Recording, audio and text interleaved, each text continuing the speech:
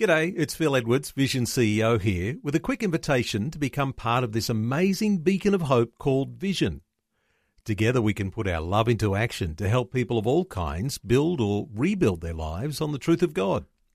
Please consider the part you can play during our upcoming Visionathon appeal, remembering that it's your support that makes Vision possible, including this podcast. Life, culture, and current events from a biblical perspective. 2020 on Vision. One of the newest nations on the face of the earth is the nation of South Sudan. But since it gained independence from the Republic of Sudan in 2011, the nation has suffered ethnic violence and even civil war. There were great hopes, but tragically, ongoing conflict has resulted in what the UN has called one of the world's worst humanitarian crises. Half of the population are in desperate need of immediate food or medical assistance, and the young nation needs long-term support to rebuild their livelihoods and get back on their feet. And Christianity is the major religion in South Sudan, and you wouldn't be surprised that missionary organisations are at work. James and Ruth Mollenhauer are missionaries to South Sudan with Mission Aviation Fellowship. South Sudan has few roads across its vast swampy plains, meaning aid and mission groups depend on MAF's aircraft to reach people suffering through hunger, conflict and isolation. Well, James and Ruth Mollenhauer joining us today. Hello, James. Welcome along. Thank you. It's great to be here, Neil. And Ruth, a special welcome to you. Thank you, Neil. It's good to be here. James, let me come to you first, because some people will think of South Sudan and they'll say this is one of the more dangerous places to be a missionary. Is that the case?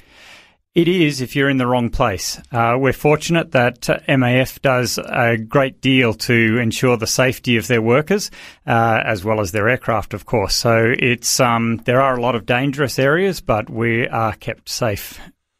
And with planes in the air, how many planes are there in the fleet working in South Sudan?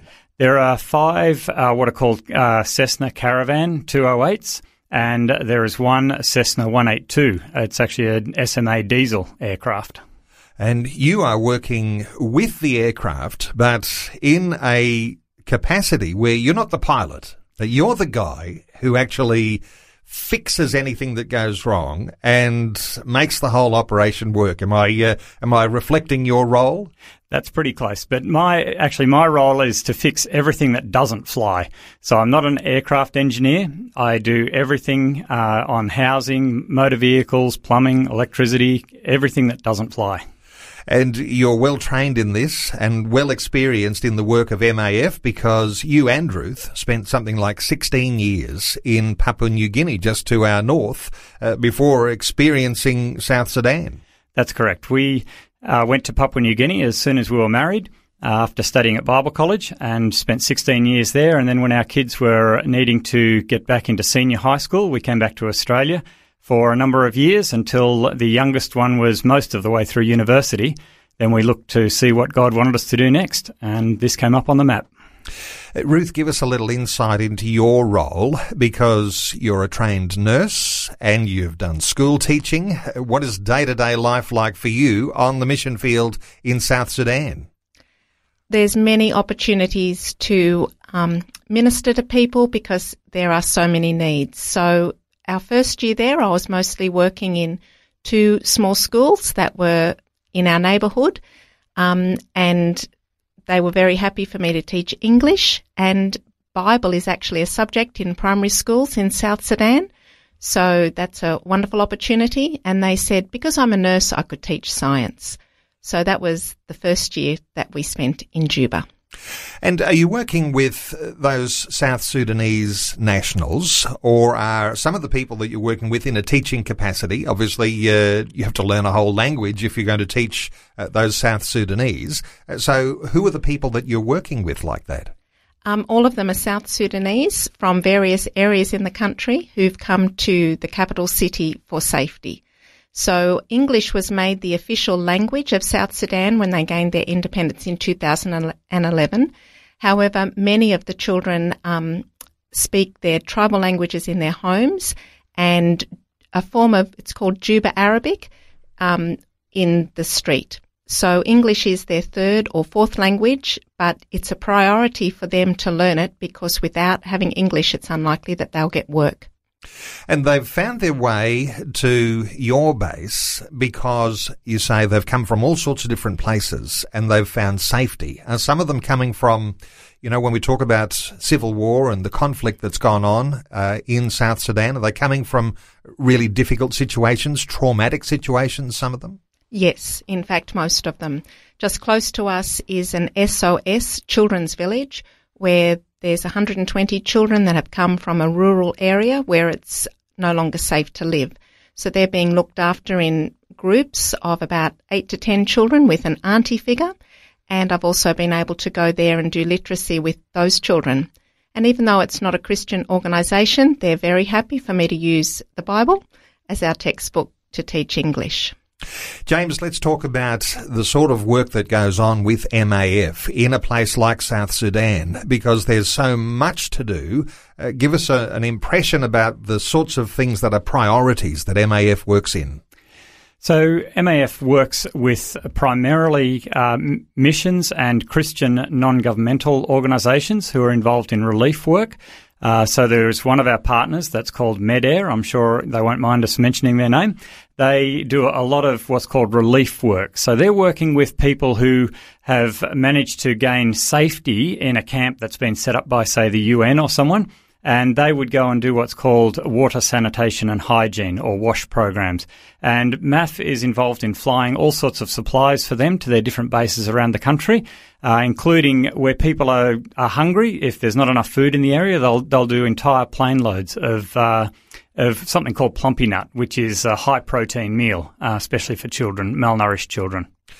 James, let's just pause and reflect for a few moments here, because with your career missionary experience in Papua New Guinea and what has taken you to South Sudan, you've got some real family connections here to missionary work that went on through the 20th century in reaching out to people who are in the Nuba Mountains and the South Sudanese people.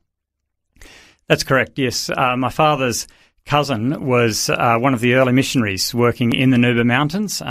His name was Edgar Mollenhauer, and he sadly passed away from an illness there back in the 1950s.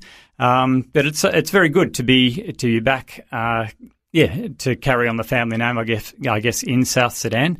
My parents were also missionaries, but they were in Australia with the Aboriginal mission in Western Australia.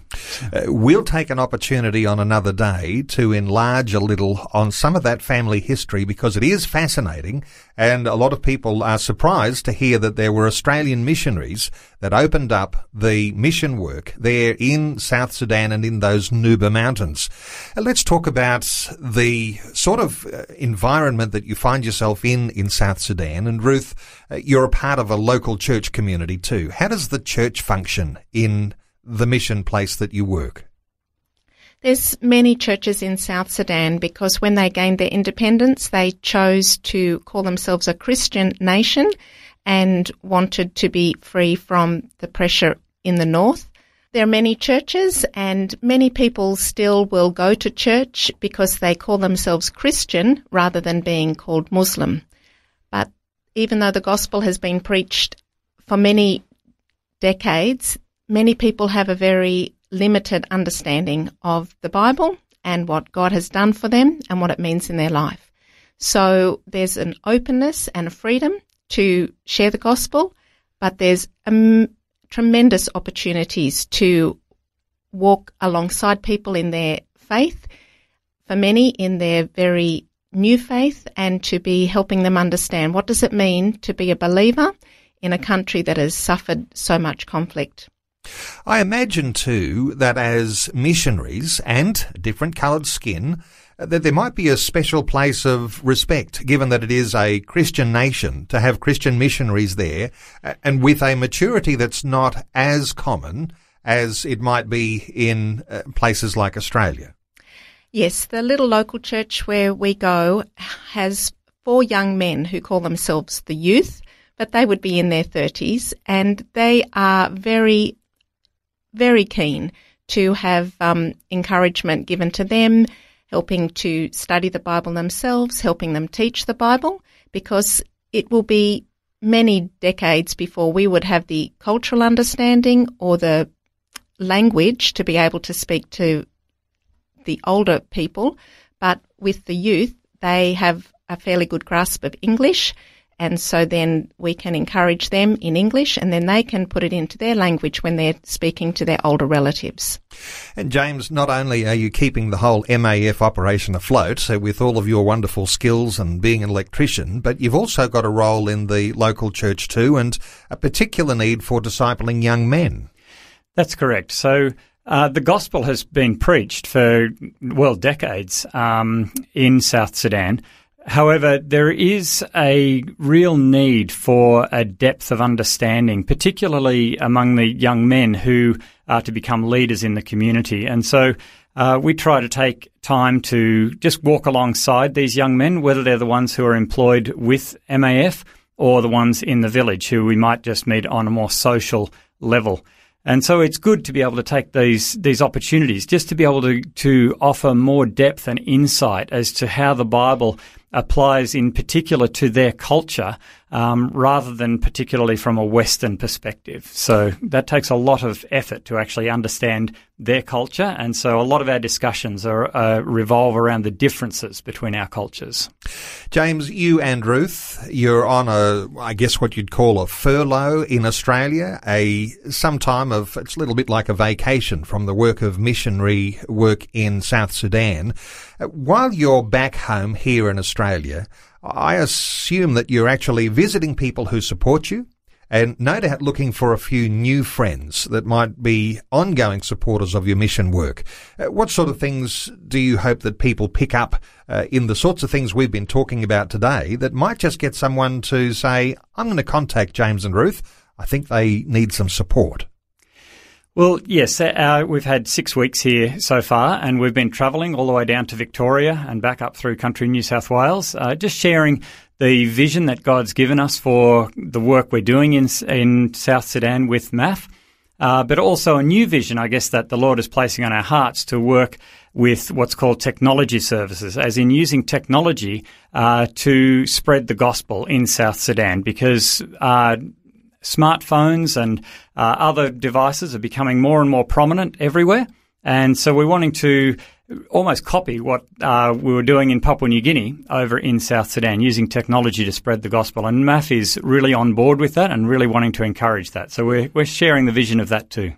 So many dimensions of the things that you need to be ready for and to be pioneers in.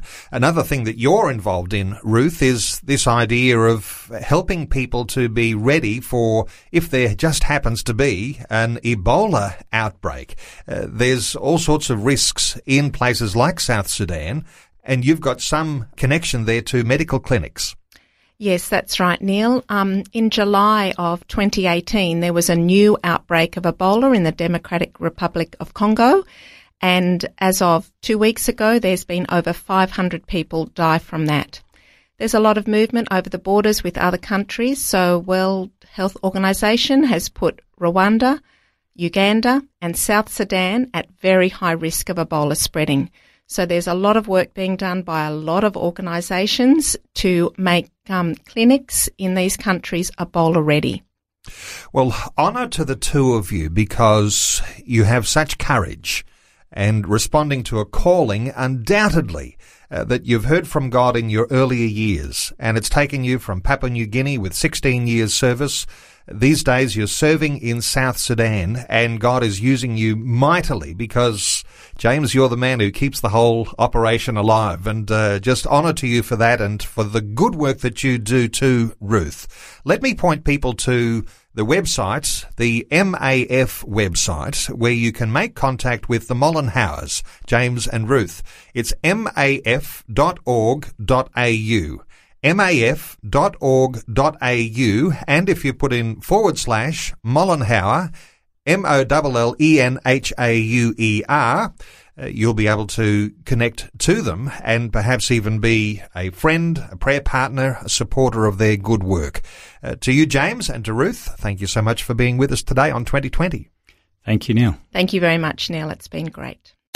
Before you go, thanks for listening. There's lots more great audio on demand, or you can listen to us live at visionradio.org.au. And remember, Vision is listener supported. Your donation, large or small, will help us continue connecting faith to life for hundreds of thousands of people across Australia and around the world. Learn more or donate today at visionradio.org.au.